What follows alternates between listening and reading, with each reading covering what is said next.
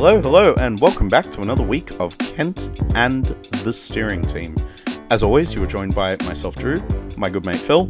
Unfortunately, Kent can't be here this week. He's found himself trapped in room 237 of the Overlook Hotel.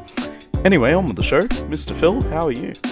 I'm quite well, thank you, Mr. Drew. Yes, quite well indeed. Doing my own thing and plodding along happily, and thrilled to say that I've seen Dr. Sleep now. And how are you?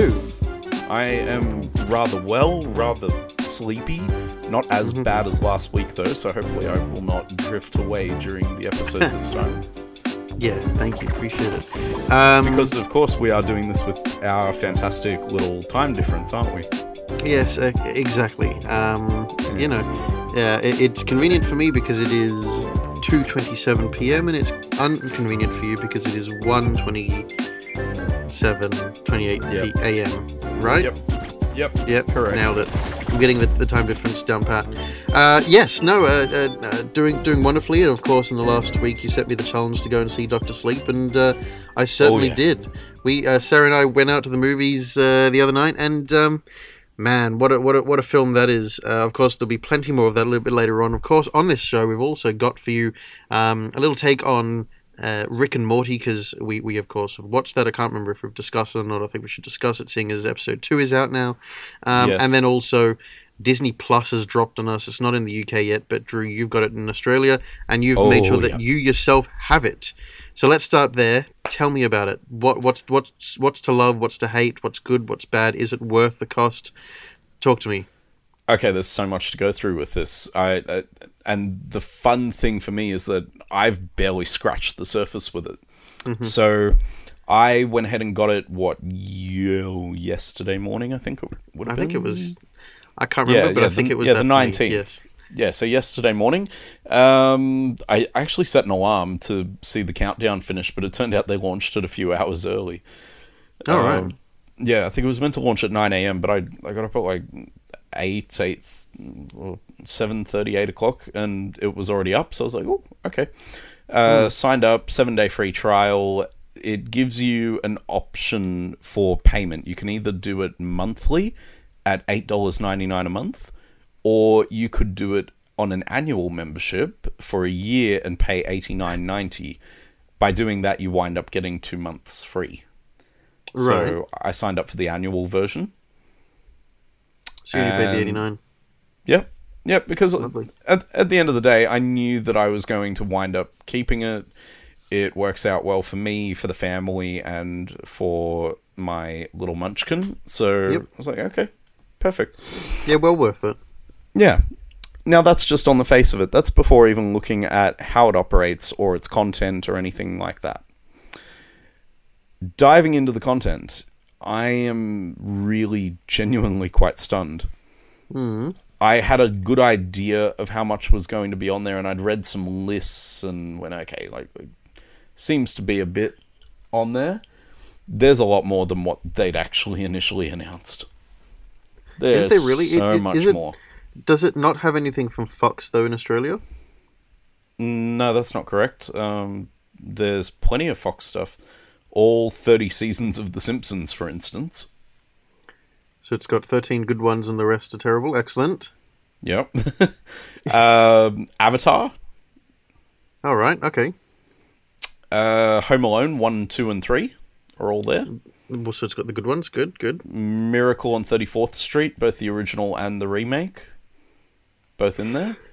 The Sound of Music. Of course, that was Fox. So what I've read is that Disney are looking at in the future bringing platforms like Hulu and stuff to Australia, and when Disney's looking at doing that on behalf of Fox, I guess I should say, with the intention being that films like Deadpool and, I guess for me, things like Die Hard and stuff would be on Hulu rather than on Disney Plus, seeing as Disney is looking at being more family oriented. Yes, I think I read that correctly. Yeah, which to me makes a little bit of sense. I also find it a bit silly, but I think it's silly. I kind of get their approach. I think when I saw a press conference launch press conference about Disney Plus, they had the screen behind them which had the different boxes showing Pixar, Disney, Marvel, you had Lucasfilm, and then they had Fox and Fox Searchlight as different options. I think that's the way they should have done it. I think it should be parental lock on there, but I would put all of the content in one place because I think it's kind of ridiculous. They may eventually get to that. Yeah, but even if they'd make it where, look, if you have Disney Plus, you can get Hulu free or something, I doubt they will. I just think it's kind of, they're taking the piss a little bit if they start to split their stuff up, because it kind of defeats the purpose of having all your stuff on a streaming service like Disney Plus if you're not going to have all your stuff in one place, like Disney Plus. It's been their marketing campaign as well. That stuff I find a bit silly, but other than that, I've been really happy with it so far. My internet lets me down from time to time, which has been a bit of a frustrating conundrum in there. But does it stream the same as like Netflix, as in like in terms of quality levels, or is it a little bit more effort on the internet? I've actually found it's been better than Netflix and Stan. Okay, well that's a positive sign. Okay, so it's like the tiniest thing, but if my internet decides to give a bit of trouble for a second, what it will do, it'll understand that it's trying to buffer, and the second it does it, as soon as it recognizes that it's got enough for it to play, it won't continue playing, it'll backtrack 5 to 10 seconds. Oh, that's annoying. Automatically. That can be annoying, but also that's not a bad thing as well.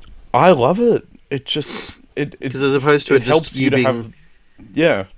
I guess as opposed to it being a bit annoying, kicking off from the exact same second and it kind of just jumping in words, at least it lets you play through a conversation again. So that we No, actually that's a good thing. That is a good thing. Yeah, I like that.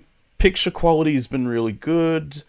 I'm still kind of getting used to the functionality in regards to like spacebar for pausing and playing when watching off the computer isn't quite happening yet. I'm just assuming that's something they'll get to. I've tried it on 4 different platforms actually. I've tried it on my iPhone. I've tried it on my MacBook using a browser. I've used it on the PlayStation 4, and I've used it in the lounge on the Apple TV. And what's your favorite? The Apple TV comes up the nicest.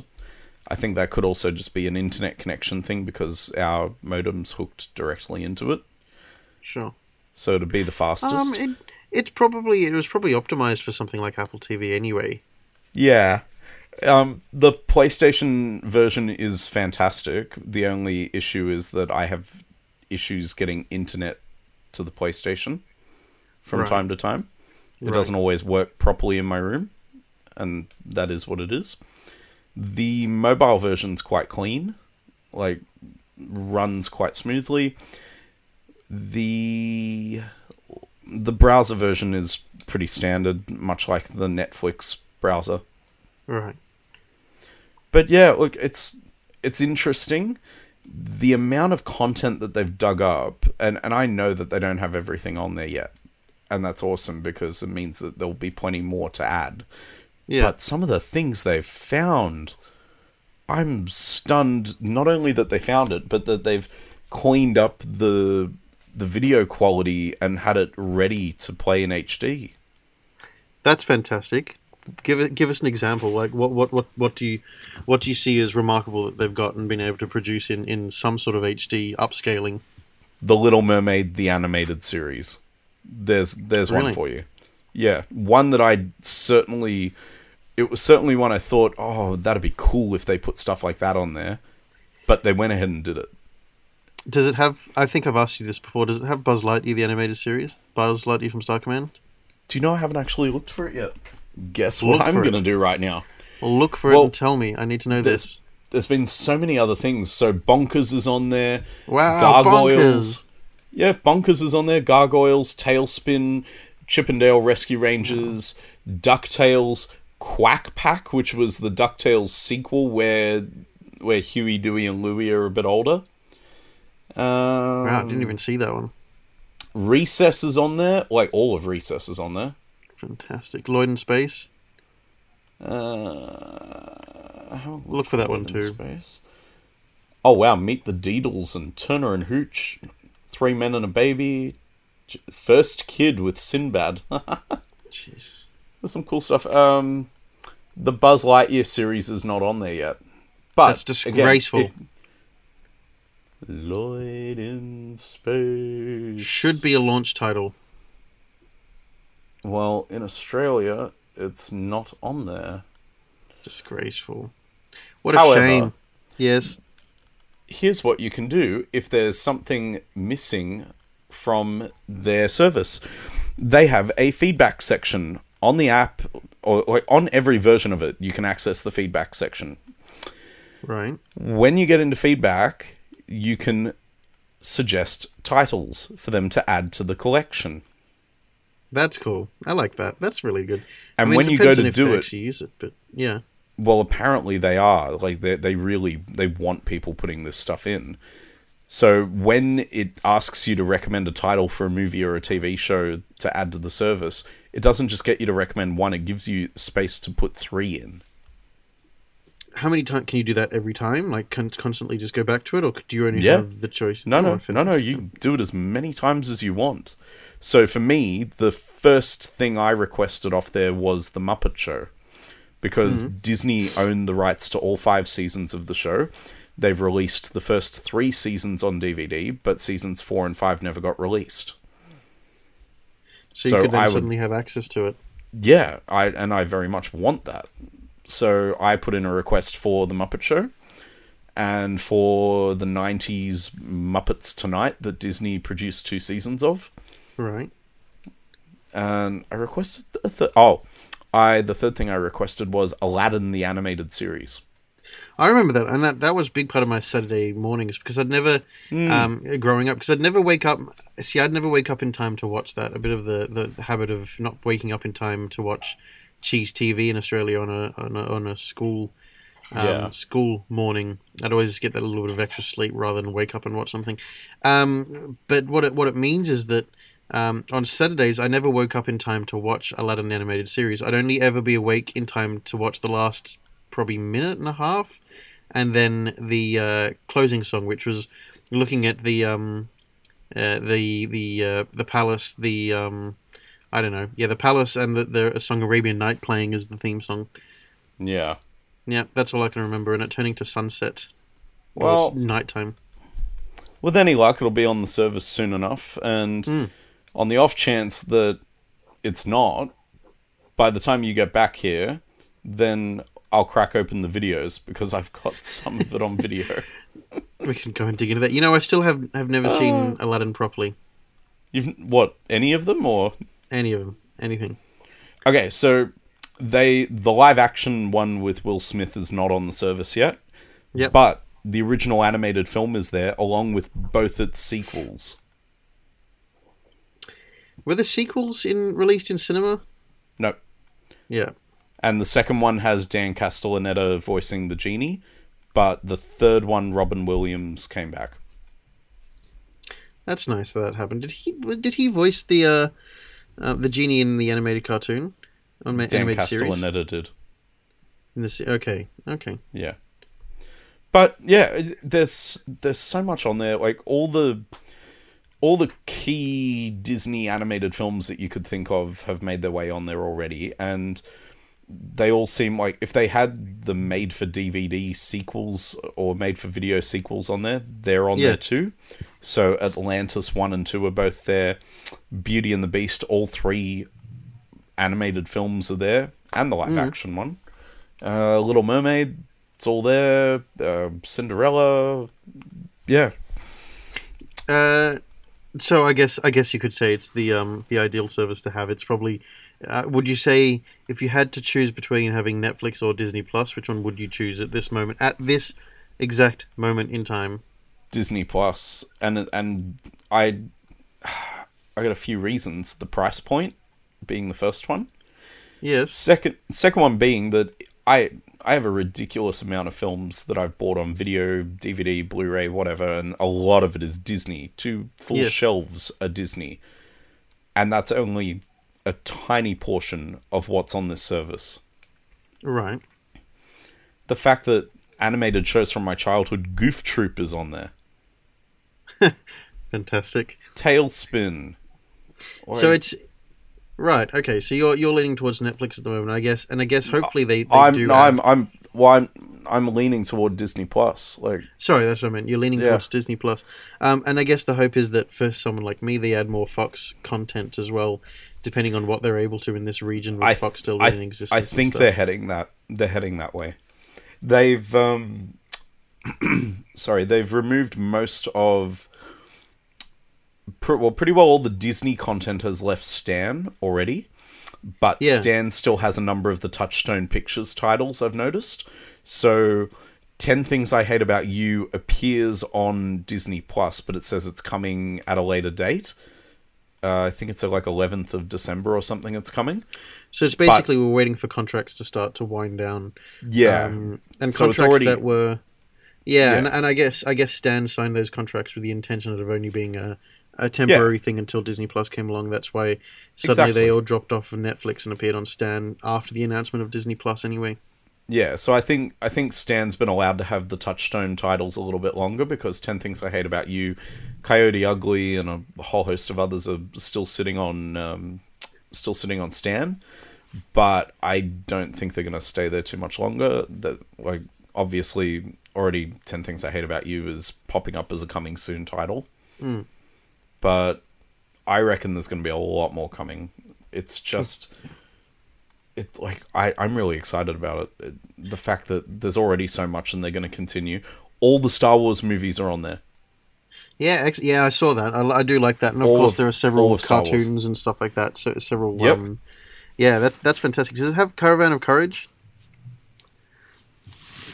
Caravan of Courage? Yeah, the one with the Ewoks. I haven't seen it on there. The shitty holiday special one. I didn't see the Ewok movie on there. Or the one with Chewbacca, about finding Chewbacca's family. Oh, that's the holiday special. Yeah.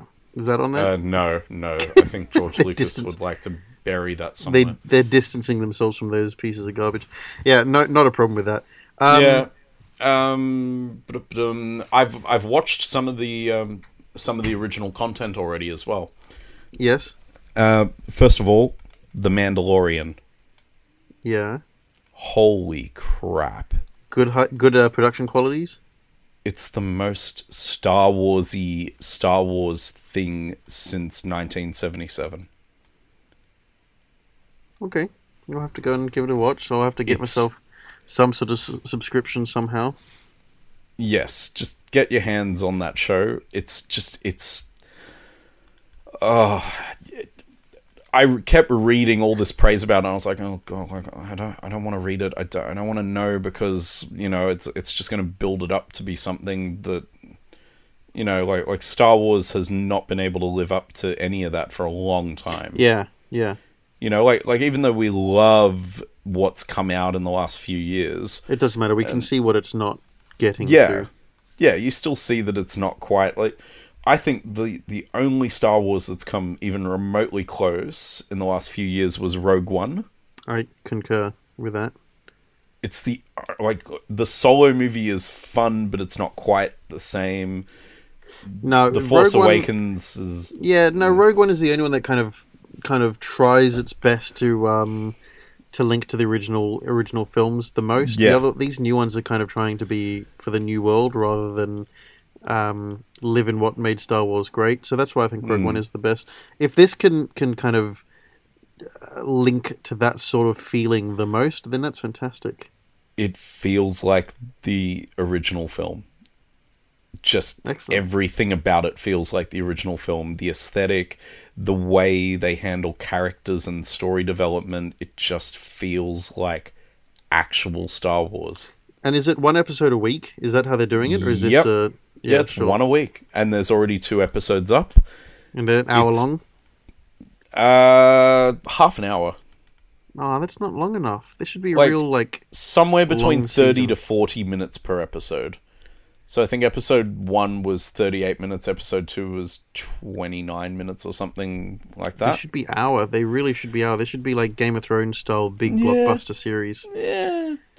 But it's interesting so far. And Jon Favreau's writing the episodes, and he's created the series. So he's showrunner, he's created it, he's producing it. The only thing he hasn't done in the whole season is direct an episode. Jon Favreau is a driving force in this industry at the moment. He's really doing great things, and he's doing things that all the fans of whatever he's creating for really appreciate. Yeah. You know, he's nailing it in terms of fan kind of fan service, I guess.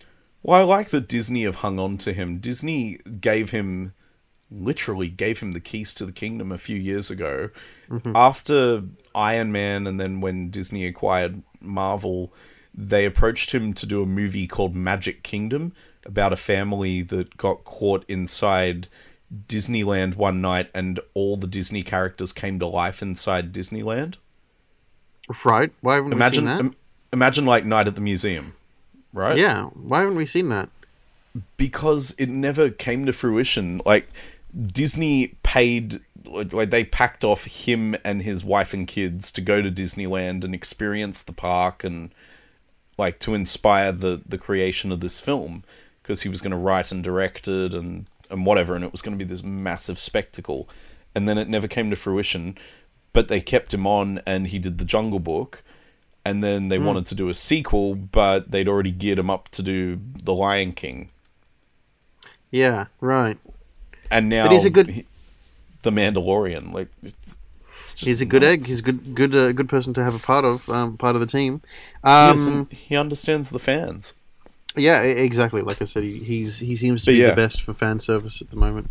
But so, long story short, you're saying get Disney Plus, experience it myself, and I won't regret it. You won't. I don't think anyone will, really. There's so much wonderful stuff on there. I watched the Lady and the Tramp live-action remake. Of course, I forgot about that. Yes. I watched that last night. I thoroughly enjoyed it. Excellent. It was did wonderful. it stick to the true original story, or did it kind of switch it up for the modern day or anything like that? It did one... okay, let's say technically two switch-ups. First one being a representation of people of colour in there instead of being incredibly whitewashed. Right. I kind of agree and I kind of disagree. More I'm concerned with their motives for doing it, just trying to appease the present day. That said, if you don't think of it in those terms, it doesn't matter, because they just chose good actors. Yvette Nicole Brown from Community plays Aunt Sarah, and she does such a wonderful job. Yep. She plays the absolute bitch perfectly, which is so sad because she's so wholesome and lovely in Community, and I don't like seeing her play a bad character. It's not nice. The other thing, and this was... like, they'd already talked about this in the media, and it was inevitable. They tampered a little bit with the cats. Oh, okay. Why? So remember the Siamese cats that sang the very racially charged song? Oh, of course. Oh, okay. We are Siamese, if you please. That thing? Yeah? Yeah. Yeah, so they completely axed that song and just wrote a brand new song for the cats. Right. Yeah, well, I can kind of see that. If you've never seen the original, you wouldn't notice. No, yeah, that's good. Like, it just doesn't matter. And the song the cat sang, like, it was catchy, it was fun, and it wasn't... I didn't feel like it deterred from the story in any way. The story itself was kept pretty much intact. Mm-hmm. It handled the situations well. The animation was beautiful. It didn't feel over the top or anything, because 90% of the time the dogs are real dogs, and they only really have to animate the faces, and they only do it when they have to. Yeah. I noticed. But other than that, it's all just genuine real dogs. Yeah. Yeah. Well, that's and nice. they were rescue dogs that they used for the film as well. Aww. Now they're going to have really good happy. lives. Yeah. That's but it was lovely. sweet and wonderful and really well made, very wholesome. I am surprised that Disney didn't let it go to cinemas anyway.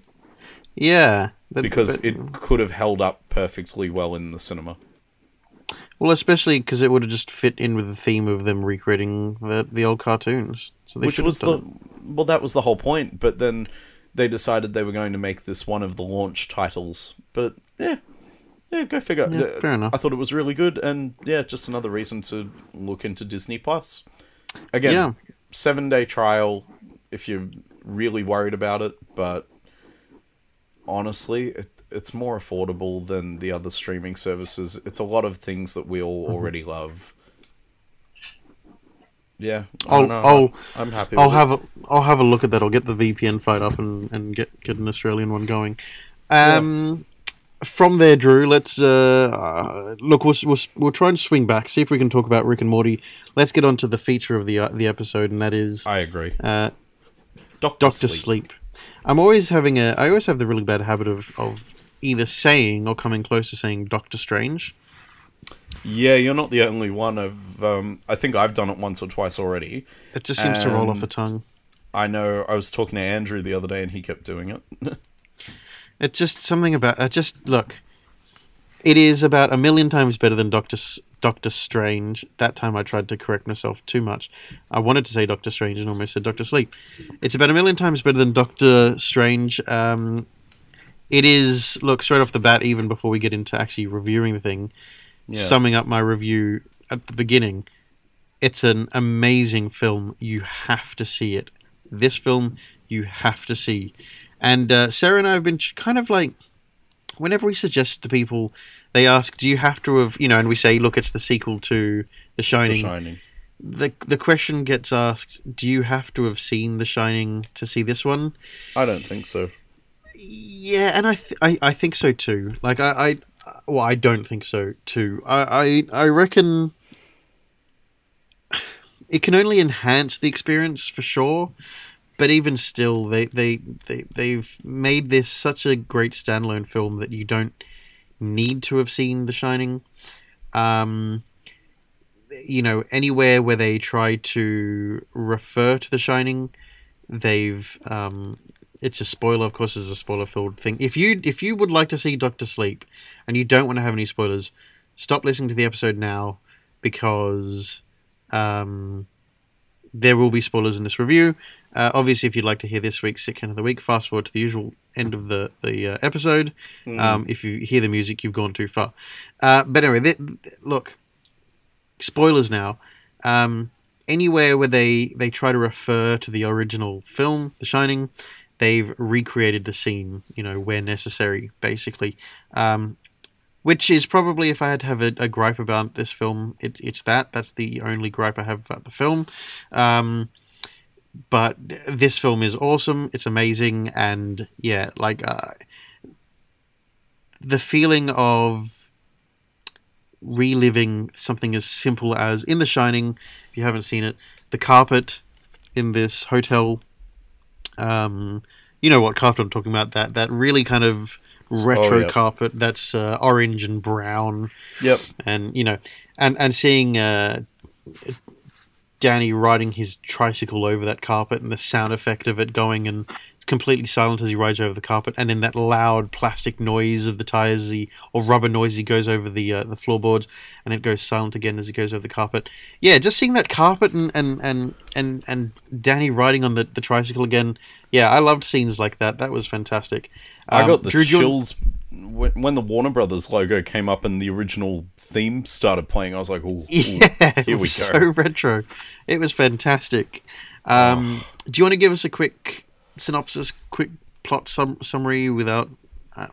Quick plot summary without giving anything away. You can try. You can give some away. Again, we've said the spoilers in it, but I'm trying to find some of it. I'm trying to find a logline or something that someone's written so that I can use that. Yeah, fair enough. It's always easier if someone else has written something better. Look, if you're not aware of what this film is, as other than knowing it's a sequel to The Shining, it really is a sequel to The Shining, and it's a sequel based off of Stephen King's novel.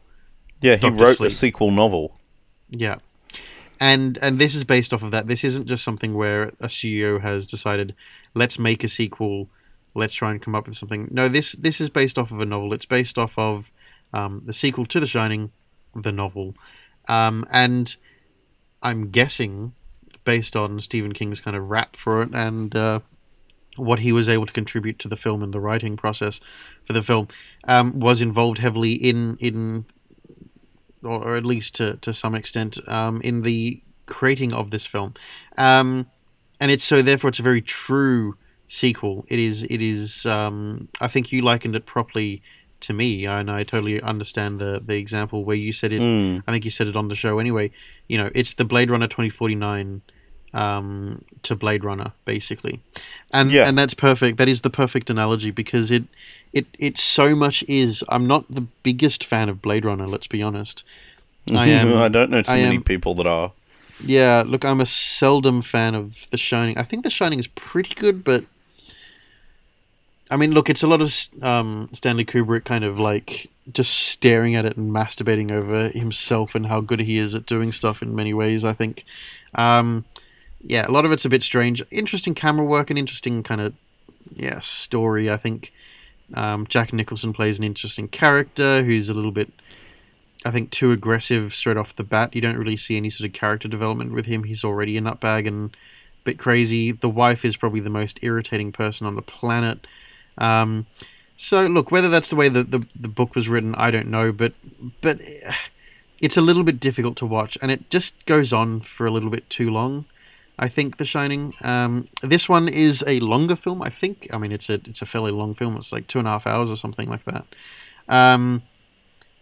But Dr. Sleep engages you so much more. It is such an engaging film, and it tells... It's paced properly. Yeah. I think that if we're comparing it to something like It Chapter 2, where it is also a very long film, it's a long film, but it doesn't feel paced properly, It Chapter 2, whereas this feels paced phenomenally well. Like, it is so well paced. I think it's my favorite movie of the year, to be honest. We'll get to the actual scores and stuff like that a little bit later on, but I loved this film so much. Like, it was just so enjoyable. I absolutely agree. Favorite of... Yeah, I've just dived into my list of movies for the year. It's coming close. It could be number one. I think it's gone there for me. And okay, so a plot summary. Drew, have you found one, or should we just have a crack at it? Yeah, I've got a decent one. Okay, go for it. Good old IMDb. Absolutely. Years following the events of The Shining, a now adult Dan Torrance must protect a young girl with similar powers from a cult known as the True Knot, who prey on children with powers to remain immortal. Yeah, that's pretty good. Yeah, it about sums it up. I'm not sure. Was Dick... It wasn't the original actor, or was it the original actor? Playing which one? Playing Dick, the Shining partner from the first one. Was it Sarah? Yeah, the cook. The cook. In Dr. Sleep. The black guy that talks to Danny. Was that the original actor? It had the same voice. Like that kind of like gruff sort of voice, but like real soulful sort of voice. Do you know who I'm talking about? Yeah, I don't think it's the same though. Yeah, that's a shame, because he did a wonderful job, and it was almost nostalgic to have him there. Yeah, I find it interesting, the fact that, before I'd seen it, you told me that this film touches so much more on what The Shining is and kind of unlocks the world so much more, whereas The Shining really kind of just told the story of the hotel and what the hotel's got something odd with it where it sends you a little bit insane, or can have that effect on you, whereas this film really explores what The Shining is, and what else is out there in the world. You know, people use it for good, people use it for bad, and I like that a lot. The fact that it does touch on that, the way it really builds almost character to the idea of the shine or shining. Yeah. Which is really good. I like that, like, for me, it just flew by. It didn't feel like it was dragging in any place. No, it didn't. The intensity didn't drop. The significance of all scenes stayed high. You were left, you know, it wasn't a massively suspenseful film, but it's still... It kind of left you kind of just hanging on, hoping that everything was okay. You know, even if you knew things were and everything was going to be fine, you still just... You had vested interest in this, you know, and I wasn't sure where the story was going after the first maybe 10, 15 minutes. I wasn't sure what sort of story we were going to get. I wasn't sure if we were going to follow completely random other... Because I tried to avoid as much as I possibly could. I had ideas going into the film that, you know, Danny was now... Or whoever the person who was referred to as Dr. Sleep. I thought it was genuinely some sort of doctor. I thought that it was going to be someone where this was their actual job to do this, look at, try and help people, or you know, people having issues with sleep. You know, I took it in a very literal sense, but the fact that it very much had nothing to do with the literal sense of Dr. Sleep, and was so much more, and was a great kind of throwback to The Shining, and a throwback to the hotel, and you know what was lurking in the hotel, and what the effect of the hotel was still, and you know the fact that the significance of the hotel to Danny wasn't significant to anyone else feeling this issue. It's just that he had been the one, along with Dick, the cook, who had experienced what the hotel had to offer, or what it could do to you and do to your mind. Yeah. I think that the character of Abra was fantastic. I thought that she did a fantastic job playing the character, the actor. I thought that I found it very interesting that we were seeing almost this idea that Danny, who we knew had The Shining, had almost grown up with this thing where he was so powerful with The Shining, but wasn't quite aware of just how powerful he was. Yeah. Whereas we got to meet someone else who had grown up with it and was aware of just how powerful they were with The Shining. So we got to see another take on what it could offer, because we got so little of that in The Shining. We didn't know... We knew nothing about it. There was no significance of the fact that Danny had The Shining. The only genuine kind of significant reason why Danny had The Shining in the film The Shining was that it meant that Dick then got the kind of... felt uncomfortable, and therefore decided to go and visit them at the hotel, which meant that the mum and Danny had an escape route via the snowcat thing. Yeah. If it wasn't for that sole purpose, there was no reason for Danny to have The Shining at all. You know? And I think that's what was lacking from The Shining, whereas this film should have been called The Shining. What was the name of the hotel again? The Overlook Hotel. Yeah, so the first film should have been called The Overlook Hotel, and this film should have been called The Shining in many ways. Yeah, I get that. Because this one actually is about The Shining, not about the hotel. Don't get me wrong, and it's as no spoiler. Well, it is a spoiler, obviously, but you'd kind of assume it. We do see the hotel again in this film, and it does play a role in the film.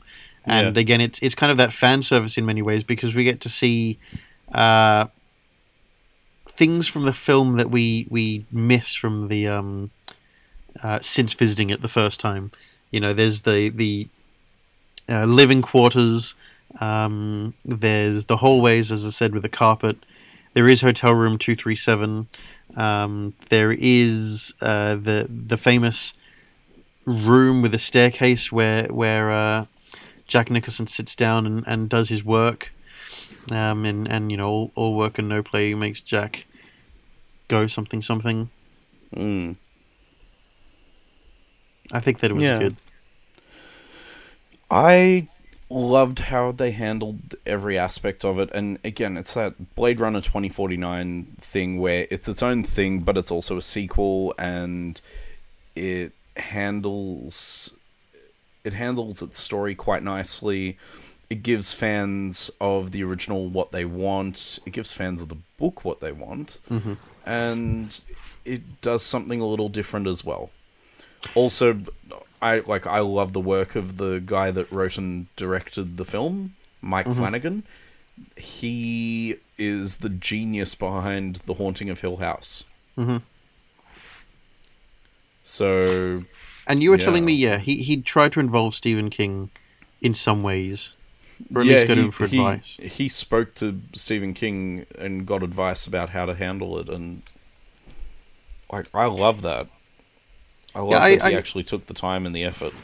Yeah, absolutely. I really appreciate that he did that, and I think that the film is stronger for that. Would you say that... I'm trying to think what my bloody question was. I just had it then. And just as I started speaking, I forgot what I was about to say. No,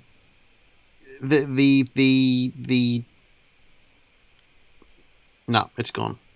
Oh, no, that's right. That's what it was. You mentioned on the phone to me when telling me about the film, when I asked you a little bit of information on what the film was and what to expect. And you said that it touches on or introduces vampires to the world.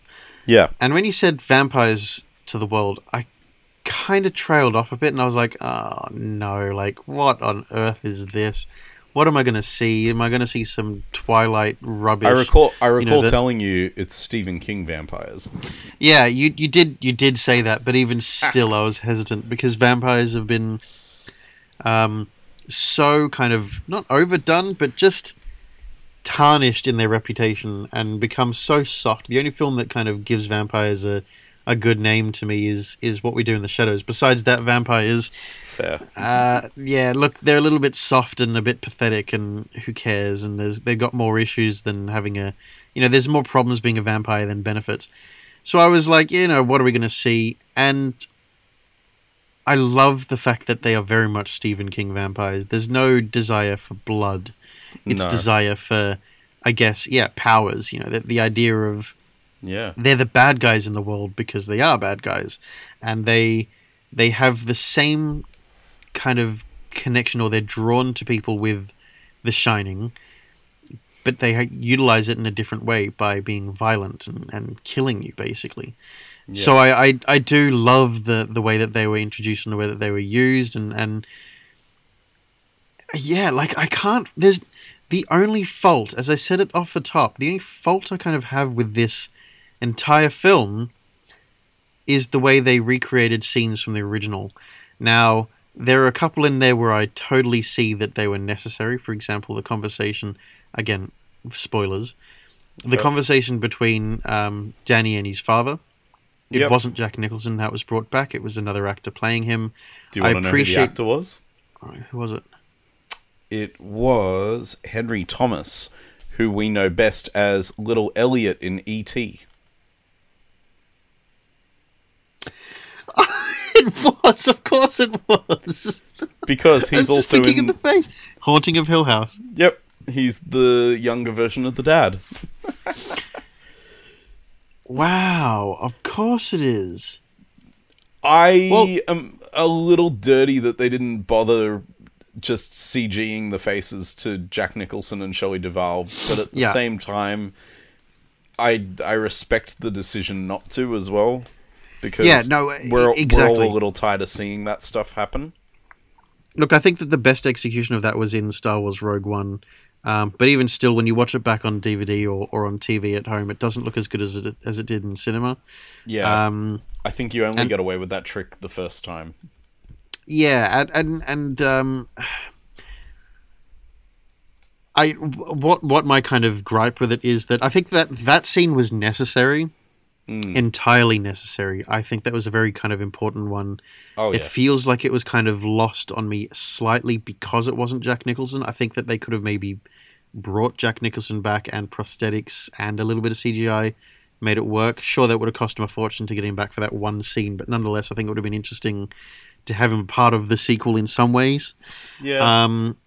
So I think that maybe was kind of a lost win there. Who knows? No, maybe they did approach him and he said no, thank you. I'm not up for it, or he's of an age where he's just like I'm not up to that kind of stuff, or something. I don't know.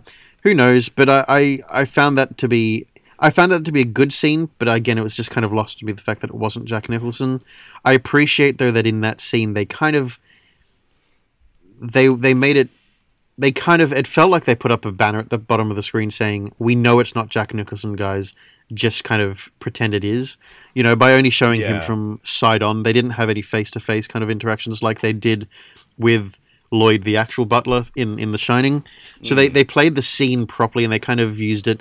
I do appreciate that Old Mate does have the right bone structure in some ways of his brow line is kind of correct. So I appreciate that, and I love that the way he kind of spoke was to try and mimic the way the character did.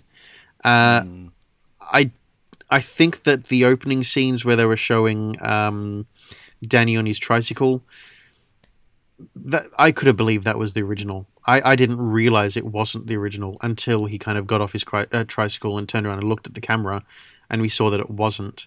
And then I felt a little bit disappointed. I was like, "Oh, it's not real." I thought it was genuine. I was like, "Wow, they've improved the camera quality fantastically." Do you remember in the middle of the film they're watching the baseball game? Yeah. And the kid from Wonder is the kid playing baseball. Do you remember they show the two men talking, watching the game? Mm. One of the two men is the original kid. Really? Yeah, is the original Danny Torrance.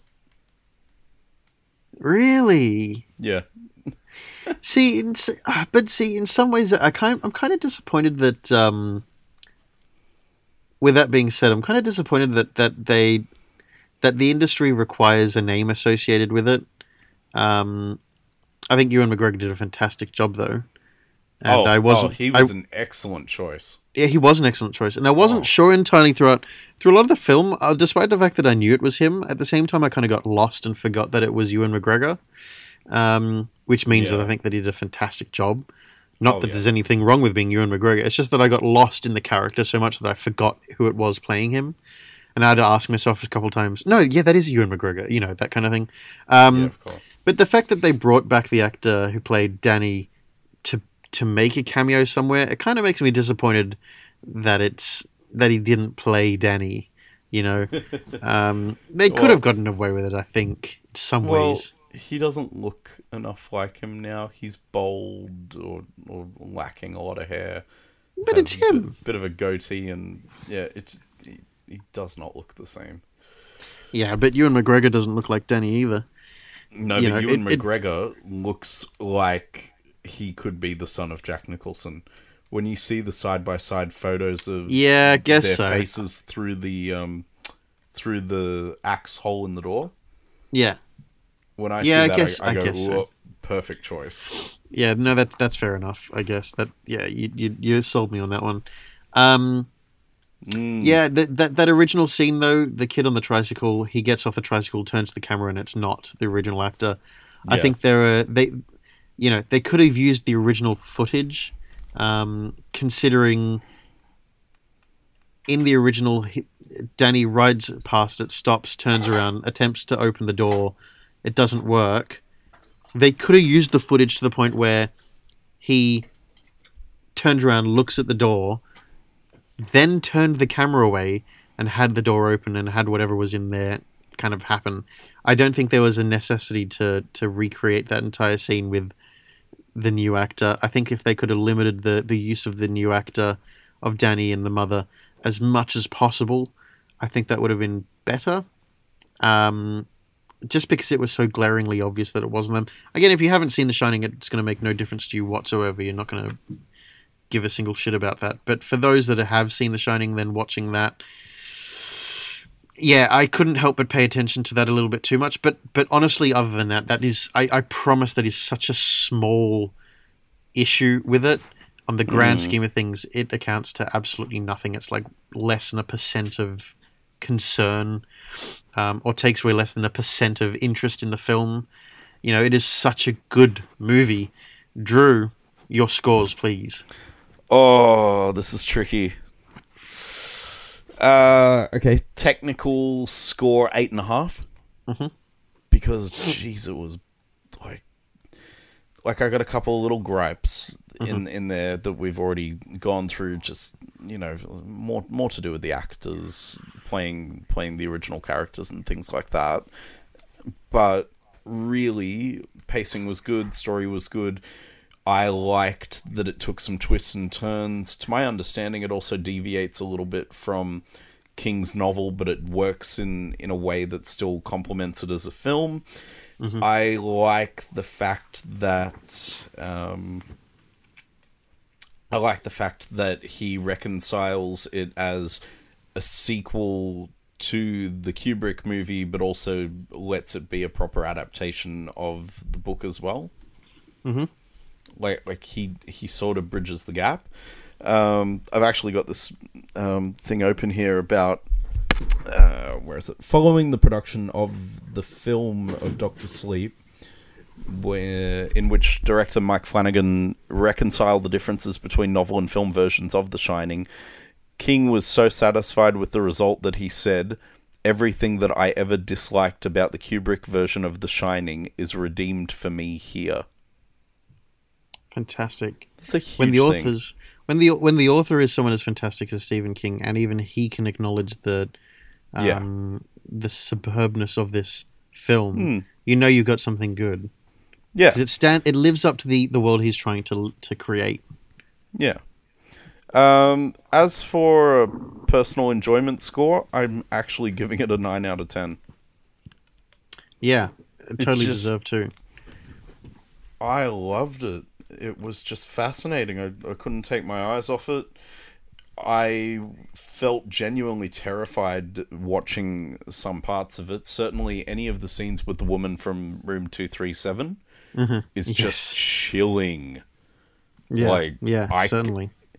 And I knew, spoiler for the end of the movie, but I knew as soon as Abra walked out of the room and you could see down the corridor the bathroom, and I realized straight away the bathroom was exactly the same design. I was like, oh, fuck. I knew it was coming and it was just taking its time. I was like, I don't want to see the woman again. I can't. She looks terrifying. I can't deal with that. And then sure enough, she says goodnight to her mum, turns around, and the woman's pulling the curtain back. I was like, nope. But you know she's going to deal with her because she's a legend. I know, but it was terrifying watching Danny lock himself in the room with it as a kid. Yeah. And then it was equally terrifying to end the movie on that note with Abra doing it. Oh. I would give it a...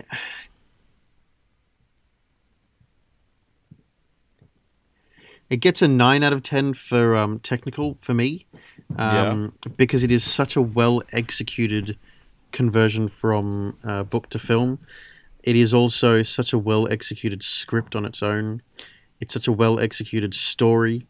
Pacing is exactly what I look for. In fact, it should be a yardstick for all other films in terms of pacing, in terms of jumping around scene to scene and developing settings and importance of characters. It does it right as well. I thought that the writing was fantastic. I thought that sound design was fantastic. I like that there was elements of the original score used again.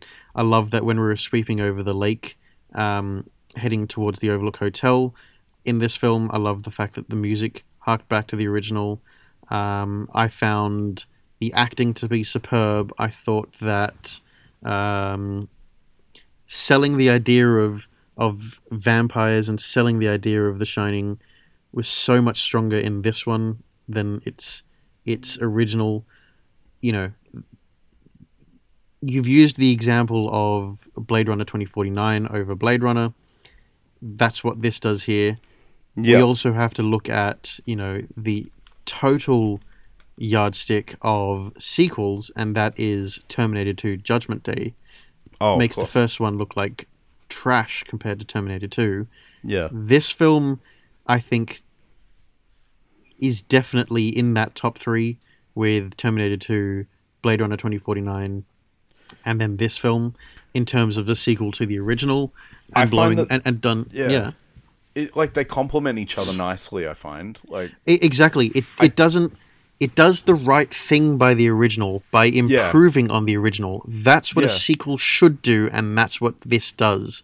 Godfather. It enhances the original. Yeah. And you know, sure, it may blow the socks off the original and make the original maybe not look so good compared to this one. Again, the Terminator 2 or Blade Runner kind of effect. Oh, yeah. But having said that, it doesn't make the first one unwatchable. It makes the first one necessary to tell this story. Yeah, exactly. So it does everything that it needs to do, and that's why I think this film deserves a 9. It executed everything properly, and I love the fact that we're able to have some input from Stephen King on it, a little bit like the like It Chapter 1 did. Personally, I'll give it a 9.5. I think it's the closest I've got to giving a 10. It gets a 9.5. Yeah. The only half point that it loses is because I think they maybe could have worked those original scene recreations a little bit differently. Having said that, though, I think that they also used the new actors for the original cast, you know, a little bit more than maybe they could have or should have. And that's maybe so that we believe that that's the character a little bit more and get lost in the world of what we're watching rather than try and think about the original actors a little bit more. So I also just love how well they recreated the Overlook. That exactly. Setting wise, they did not an even amazing just the flashbacks. Job. Like, no, the whole thing. Get to the Overlook. Yeah, and you know the way the lights are kind of interacting as they walk into a room, the way the ballroom looks, the way again the living quarters, the red rum written on the doorway and the smashed out doorway. There was a mistake there though. The in this one, only one of the panels in the door is missing. In The Shining, when Jack Nicholson turns away and starts walking back out because he hears the snowcat coming along with Dick in it, you'll see the door has both panels missing. So that was a mistake, and I noticed that having watched The Shining just before, the night before seeing this film. But yeah, look, my only gripe is the use of new actors for the original characters, not so much for the character played by Jack Nicholson. I don't have a problem with him so much, because that was such an important conversation, I think, to have, especially the dad taking the place of Lloyd, the bartender. But again, I think that they could have maybe used the son and mother a little bit less. But again, I think they might have shown them more than maybe they had to, and that's just so that way you believe that it's them a little bit more. Didn't work so much with me, so that's my only gripe. Besides that, it's a 9.5 film out of 10. Could have had 10, but, little things. It's fantastic. I think that's the highest score I've ever given. So there you go. Perfect film. This is what films should be. Perhaps the only other 10 I ever gave, or perhaps the only 10 I ever gave was for Blade Runner 2049. I can't remember. That was 2 years ago or so. Yeah. But, this is I think the best film I've seen since Blade Runner 2049 in terms of a new film in cinema. Yeah, and I mean that, Yeah, big call. There have been some good films. Yeah, there's been some great ones too. But Fair. Fair. But in terms of hitting all the boxes, smashing everything out of the park, I think this one probably does it the best since then. And and again, look, it's adding on to an original thing that was such a big hit. Yeah. So to do such a good job alongside that, I think it gets extra points. Yeah, for me, it's like it's on that level with things like Blade Runner 2049 or my big one is always going to be Mission Impossible Fallout. Yeah. Literally the definition of sixth times the charm. Yeah. Because that's amazing. I watched that again. It was just on TV the other day, and it's just such an enjoyable movie. I know, Like, right? Oh. what they do with it, you look at it and look back at what things in the other films have done. There are strong points in other things. You know, I can't remember which one it was in Mission Impossible when they're in Dubai. That Fourth. sandstorm scene. I thought it was the fourth one. The sandstorm scene, we're just seeing that wall coming towards them, and just how that's much terrifying. the film changes in that moment when the storm hits. Like, there are so many things of it that are so strong, but I think this is the best one that just kind of Yeah. ticks all the boxes, and it also hits the original beats. Those, you know, when you see Tom Cruise hanging there in the second one, I think, hanging there in the laser room, and he has to cover his bead of sweat and stuff. That's And- the first one. That's the first one? Okay, sorry. Yeah. And just the silence of that, like, it's total silence, but it's showing total precision as well. And in Fallout, when they've got that projector screen and they're walking down the hallway with it, again, it's the same sort of thing. It's the silence, and it's the precision, and it's the making sure everything goes right, and the timing and everything. Like, there's the right beats. Yeah, perfectly executed. Yeah. I think the point being that sequels can be better, and they can be good and amazing, and they can do all these things, and They certainly disappointing can. that so many are not. But Exactly. I when mean, I they're- look at... when they're good, they're great. Oh. Absolutely. And when, you know, they're not always necessary, but when they come along, if they prove their worth, it makes them entirely necessary. I'm looking Yeah. at you, Toy Story 4. Yeah, you know, great showing of special effects, poor showing of script writing. Anyway, Not on the streaming service yet. yeah, good. Moving on from that, Drew, it's our Sick Kent of the Week. It is our Sick Kent of the Week. Who do you think is worthy? I think it's probably someone from the production of Dr. Sleep. Do we give it to our... Yes? You go ahead. I was going to say, does our writer and director yes. deserve it? Yes. Aside from the part where we already admire his work, Hill House. Yes. Oh my goodness. For those of you out there, if you've not seen The Haunting of Hill House, get on Netflix and check it out straight away. One other thing about this film, Dr. Sleep. Look, it's not a jump scare movie. No. The Haunting of Hill House is more thriller than jump scare as well. As much as you'd think it's, and looking back at it, you go, it's a jump scare thing. It's really not a jump scare It's thing. not. It's a slow burn. There are No, jumps and in it. there are but- jump scares in it. Having said that, it's not what it's mainly about. When you look at the Dr. Sleep, it's not a jump scare movie. But boy, oh boy, does it have some well-timed jump scares. Not going to say anything more than that, but it does have... yeah. And you can tell it's the same director because he scares the shit out of you. I jumped like an idiot. I'm And the still cinemas here in the recovering. UK... Yeah, exactly. The cinemas here in the UK, when the lights go down, they don't go down completely. So you can still see everyone in the cinema. And so everyone was seeing me jump like an idiot. Yes. I wanna jumped know what enormously. scene you jumped in now. Another time, I'll tell you. Yes, please. But yes, our Sick Kent of the Week, Drew. Mike Flanagan. He is our Sick Kent of the Week. Well done, and looking forward to season 2 of The Haunting. Let's see what we get next time. But here we are with a nice long one today. Drew, thank you very much for today. Thank you. We will, I think we'll put Rick and Morty to next week, by which time Yes, we you will. will have seen the second episode. Exactly, we can discuss both episodes and perhaps the third one. Yes. We'll see how efficient we are. But no, thank you very much. Thank you everyone for listening. There's Thank the you. theme song in the background. Thank you, Drew. Until next week. Yep.